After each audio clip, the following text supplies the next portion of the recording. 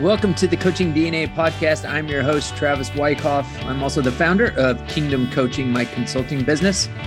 My guest this week is Jamie Boggs. Jamie is the athletic director at Grand Canyon University.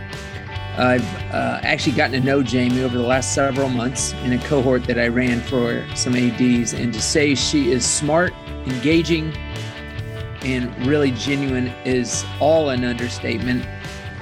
She's really a star. During part one, we talk about her strengths, the culture of Grand Canyon athletics, operating from a place of love when having hard conversations, and much, much more. As you'll hear, she's super sharp. Just a really bright leader. So without further ado, my conversation with Jamie Boggs. Jamie, thanks for joining us. Really excited to get a chance to spend some time with you this afternoon. Why don't you walk us through your journey from high school to present day? Yeah, sure. Thank you for having me. I'm really excited to be on and to talk. I was born and raised here in Phoenix and was fortunate to go to a great high school, Xavier College Prep, which is actually an all-girls Catholic high school. And that probably impacted me more than I would ever realize. But looking back, I know that it was definitely, I was placed there for a reason, and a very rigorous academic school, but also very robust athletics program. And it was run by our athletic director was a woman named Sister Lynn, who had very high expectations for the women's athletics programs. And so if there was ever any difficulties or challenges or inequities for women in sports, I would never know it, because I was sheltered from that from high school. Went to college at the University of San Diego. I wasn't involved in sports then, was really just involved in student government, but had a great experience and decided to go to law school. I went to the University of Arizona, and it didn't take me very long to realize that I wasn't going to practice law. It just wasn't a fit for me. And so I really thought to myself, what is it that I love? What is it that I'm passionate about? And the only thing that really I had a true love for was sports. And growing up in Phoenix, at that time, everyone kind of in my age group and older, we were all diehard Phoenix Suns fans. You just grew up a Phoenix Suns fan. I still have kind of in my brain the 1993 NBA Finals, that shot by John Paxson, where we lost in the finals. And so that was my passion. And so I decided to pursue it. So while I was in law school, I was fortunate to be in Tucson, Arizona, where there was a lot of spring training. And I just started sending out tons of resumes and was able to get my first internship opportunity with the Chicago White Sox. Had a great experience there, worked in PR and sports information. So did all the stats for baseball. I did that for 2 spring trainings, really loved it. And again, knew that was where my passion was going to be. While I was in law school, I decided to take a semester off to work with the Orlando Magic. And I did that in corporate sponsorship. Also had a good experience, met some great people, and came back, finished law school, took the bar, fortunately passed the bar, and started really trying to find out where I was going to work in sports. So was fortunate to get a couple job offers in minor league baseball, but I decided to pursue an opportunity in sports agency world. So I worked for a sports agency in Washington, D.C., where I signed NFL players to marketing contracts and also signed baseball players. And I'm proud to say that my first ever baseball player signed did make it to the major leagues. I won't say who it is, but he did make it. But I left before that time. But it wasn't impactful. I didn't really feel like it was my purpose. Wasn't where I was supposed to be. And so I decided to look at college athletics. And that's when I saw an opportunity at Duke University and met with, at the time, the senior associate, Chris Kennedy. And he met with him, and he gave me my first opportunity, even though I had no experience in compliance. But we met, we definitely connected, had core values that aligned, and really appreciative of him for taking that chance on me. So I stayed at Duke for 7 years, continued to move up until I was in a management role as an assistant athletic director with sports oversight and also overseeing the compliance department. And really just met a lot of great people there. That was I think where I consider really where I kickstarted my faith journey. I'm at a close friend. Her name's Gina. She's still there. She's over business operations. And, there were just times where she would just bring in, kind of the word of God at the right time. I wasn't strong in my faith at the time, but she was patient with me. And she was the first person to introduce me to, if God brings you to it, he will bring you through it. And I still use that to this day. It's also where my husband, who was also very important to me in my faith journey. We've talked about my husband before, former baseball player, Georgia Tech All-American. But he's also someone who's always been very strong in his faith. And we met there, very patient with me. So we did get married there. And at some point, I felt a little bit stale. I felt like I wasn't growing career-wise. I didn't want to do what I was doing. And then we were blessed with to be pregnant. And I decided that this was kind of my time to move along. And so I wanted to be a stay-at-home mom. That was what I wanted. That was my goal. And so my husband at the time was a coach at Duke. He coached baseball, but we felt like it was hard to do that and have a young child. So we both left. He took a job in his hometown, and I moved with him, and I wanted to be a mom. And after having my child, God had other plans. We knew it wasn't the right place for us to stay long-term. And I got reached out to by Georgia State by a person, one of my mentors, James Greenwell, who was a senior associate athletic director at the time.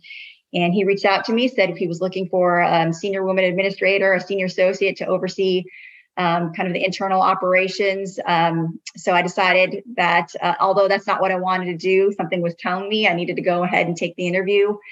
And I did. I was pretty much hired that same day. I was scared, did not want to leave my child. But again, I think it was what I was called to do. So I was at Georgia State for 3 years, helped them transition from FCS to FBS, and a great experience there. And I spent a lot of time with learning under James Greenwell, very much a strategy person, a servant leader. So I learned a lot from him about leadership. A few years later, I got a call from Grand Canyon University, and it's my hometown, Phoenix. Didn't know how much it had transformed, because when I was growing up in Phoenix, and it had been by that time 10 years, it was a small university. It was known for music. It was known for teachers. But I started looking into it because it was my hometown. And I saw how much it grew. Went from 900 students to 20,000 students in less than 10 years. Wow. Investment in the basketball program, the relationship with Jerry Colangelo. And again, kind of circling back, I grew up a Phoenix Suns fan. Phoenix Suns, you associate that with Jerry Colangelo. And so it was an opportunity I couldn't turn down. So it came to Grand Canyon, and it's been transformational for sure. I think from a faith standpoint, I've grown more in the last 3 years than I ever would have anticipated. And it's just been a great journey for me. And it's really helped me find my purpose here and what God's plans are for me. Love it. So good. Thanks for walking us through that. Quick question. When you got hired at Grand Canyon, was it as the interim AD, or was that what it was? And then you obviously got promoted? So I was hired as the deputy athletic director, so kind of the number 2 to run all the internal operations. And yep. It was because Grand Canyon was transitioning from Division 2 to Division 1, and that was my niche at that time. And so I'm sure you probably know Bob Bodine. He's a good friend. Love him. And he was the one that kind of connected me to Grand Canyon, and he talked to him about it, and he thought it was a great opportunity. Again, back in my hometown. And so that's how I ended up here in the role of deputy athletic director. And how long were you the deputy AD before you became interim? I think it was 4 years. Okay. I've been here for 7, so for 4 years. And it was basically to help through the transition. And we were successful in doing that because of all the support that we had. And then the athletic director left. I was the interim. And had a ton of support from people around campus, just so much support. So it was a really kind of seamless transition. And then, of course, in April last year, I was named the permanent athletic director. Really, really blessed to have probably, I think, the greatest president in higher education, the most visionary president in higher education to work for, and learned a tremendous amount from him. Yeah, love it. Okay, let's loop all the way back to Xavier Prep. You said a massive impact on you. What was it? Flesh it out. Explain what was the impact that it had on you? Yeah, I don't know if this is good or bad, but it really sheltered me from any type of fear of that a woman couldn't do anything. I mean, it was limitless. Our teachers were female. Again, our athletic director, Sister Lynn, man, she was tough on us. I played tennis there. Very successful athletic programs, and even little things like, every morning there was an announcement about our sports performance. Just little things like that to show that women's sports matter. Yeah. Just having that representation. It never crossed my mind that it was something that I couldn't do. So I didn't think about it back then, but, I guess my naivety and thinking I can do anything I want in this male dominated industry, I think some of it came from there and just having that around me all the time. Yeah. And, what was the reason? So you go to law school after San Diego, you go to Arizona Law, and you figure out this is not what I want to do, but you hung in there and got your law degree, correct? I didn't. Yes. What was the impetus to hang in there? I don't give up on things. Okay. But it was, again, I think God puts us in places for a reason. And, no one would have predicted that the college athletics industry would be what it is today. Right. And it's very, it's very litigious. There's things happening that, a year ago, I would have never thought would have happened as far as, again, litigation and just the tremendous changes in the industry.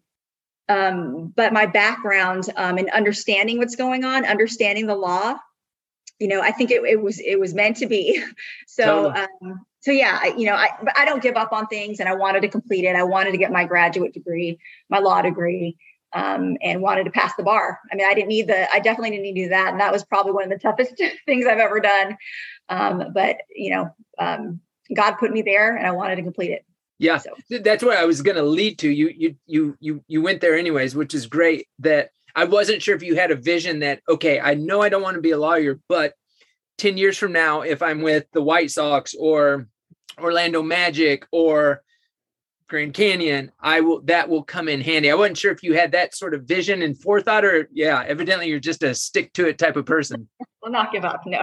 Yeah. Love it. I truly believe that, we're put in those places for a reason. So totally. Yeah.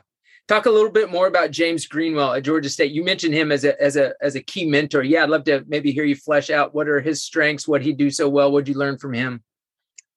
He was such a servant. He is such a servant leader, carried a lot of weight on his shoulders. His background is military.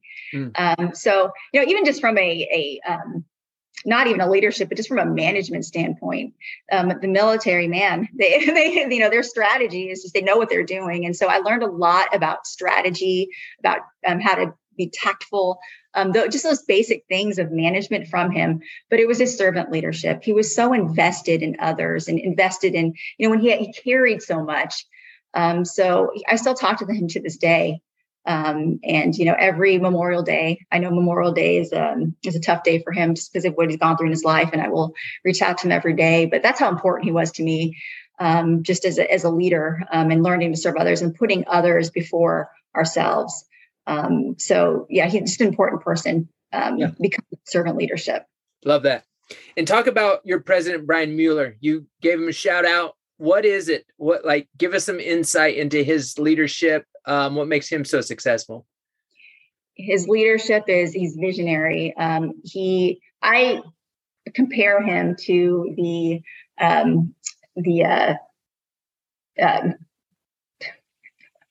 Microsoft, Bill Gates, Bill Gates, and Steve Jobs of higher education. He really is transformational in the higher education industry. At a time when enrollment's going down, we continue to grow, and he's figured out a way to make education, good education, private Christian education, affordable across the socioeconomic spectrum. And he really comes from a place of Christ. He's very Christ-centered. He won't brag about it. He's very humble. But when you see how he operates, how he thinks, the why behind everything he does, it's Christ. And you can feel that throughout an entire organization. And so He's just a visionary, and people just are drawn to him. He's actually also a former basketball coach, a very successful basketball coach, a former baseball player in college. But people are so drawn to him because of his leadership, and they know his leadership comes from a good place. Yeah, that's really cool. Yeah, I've heard things about him, heard good things about him, but have never, kind of got a behind the scenes, like what is, what is it about this guy? So I appreciate you sharing that. Okay, let's talk about maybe your strengths. What are the gifts that you have been given that have allowed you to be successful? I would be the worst person in politics because I don't know how to be anything but authentic. And I didn't know if that's a good thing or not. My mom always said, you're going to get in trouble because you're so honest. It's going to get you in trouble. But I don't know any other way to be. And I think that's the way I was made. But that's what made me a fit for the role that I'm in now. I being authentic, being who I am, and being comfortable with that. I'm not a kind of, high up and very, I'm not stiff when it comes to managing my team. Yeah. They're family to me. They're not employees, they're family. And so we treat each other like family. So you're going to see me in my days when I'm in a bad mood, and I'm going to apologize for it and love you after. And, I'm okay with apologizing. That, people tell you don't apologize when you're a leader. Well, no, I am sorry. Yeah. I am sorry, and I'm okay with that. The way that we are in our department, especially among our leadership team, it's like family. We're going to be who we are in front of each other. We're going to find each other's strengths. We're going to support each other. We're going to argue, and we're also going to love each other and know that we're here because, one, we're all trying to do God's work, but two, we love each other, and I operate off of love. It sounds corny. It sounds completely different from maybe what you might see in the corporate world or other organizations, but it's who I am, and I don't know any other way. Love it. So, I'm curious, is there a balance, or maybe not a balance, but is there a line where you can't cross when it comes to leading your direct reports, leading the athletic department, where you can't cross a certain authentic line, like where you probably need to, okay, I can share, I can be authentic, I want to be real, but is there a line of wisdom that you don't share some things? Like, how do you navigate that? Yeah. I mean, you always have to be professional. You can't cross the line of not being professional. And there's also times when you really, you have to hold people accountable. Yep. In a way that, you have to go through your HR processes. So, there's professionalism that has to be there. But I think that, I think the most important thing is that your team knows that you care about them. Mm-hmm. And when you have that and they know that, and that's part of, your culture, you can have any conversation with them. I mean, you can trust, and they can trust you, but I'll never cross the line of, of not being professional. Yeah. We set very high standards. I will, I will raise my voice. I will not scream and, anything like that. But there's always professionalism. But again, if people know you care, you can have great conversations. You can have great professional conversations. And I think the outcome is always positive. Yeah. And so I'm going to take this little rabbit trail for just a second, because I think it's an interesting talking point. Is one of the things that I have seen in all leadership areas, not just in college athletics, but in all leadership areas, is sometimes the resistance to having a hard conversation with somebody, like having that conversation that you need to have. In what I have seen is oftentimes it either gets put off, hoping and wishing and maybe praying that the problem takes care of itself, which my experience is it doesn't. So you either put it off, or you there's this passive aggressive, like, I want to get my point across without actually having that hard conversation. It sounds like you're okay with having the hard conversations because of the foundation of love. Yeah. Walk us through that. It is. It's not, it's never comfortable, right, but it's not challenging for me. And what I tell, kind of my young managers when, they're having difficulties with that conversation. And I say, you have to flip your mindset. When you are feeling like you're uncomfortable with the conversation, it's because you're worried about you. Mm-hmm. They're not going to like me. Yep. I'm going to, this is, I don't want to have to deal with it. But if you flip it and say, this is, how do you make them better? When you make it about them, the conversation becomes a lot easier. But you also have to ask yourself, why am I asking this staff member to get better? Why am I holding them accountable? Is it because they're not doing their best, which that conversation is easy? Mm-hmm. Or is it because they're not doing what I want them to do the way they want it to be done? Because then that's about you. Totally. So you really have to think about those conversations. Why is it important? And who is this conversation for? So when you make it about, when it is about the person that you're holding accountable, having the difficult conversation for, it makes it a lot easier. Yeah. I love that framework. Yeah. And flipping it. That's really good. Okay. Let's talk female AD, 2 kids, married, leading a really big athletic department. Yeah, I think I've been around and spoken with enough women that, especially some younger ones that are getting in for the most part, coaches who are getting into the profession. And there's this thought in 5 to 10 years that when I get married and have kids, I can't do this anymore. And some might not want to. How do you navigate family, kid, all that with leading an athletic department? Well, I can't, I can't do it without the support that I have. And I have a tremendous amount of support from my husband, who understands, because he came from the athletics world, what I do. I have family support, and I have support from a university that is very family friendly. But for those that think that can't, what I always say is don't focus on the negative. Look at having children and and it's a lot of time, children, a lot of time. And what I say is always this, and I talk to this about our male staff members who are fathers too, is, this, your children love you. They do, but you're not mom. Mom is a whole nother level. Amen. And so, as you're supporting your female staff, remember that. Mm-hmm.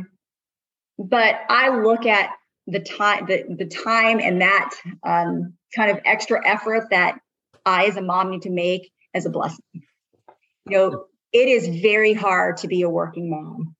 But if you look at that as God blessed me with the opportunity to serve at work and at home in this capacity, it changes everything. It's motivating. It's invigorating. And so there's days that I'm tired.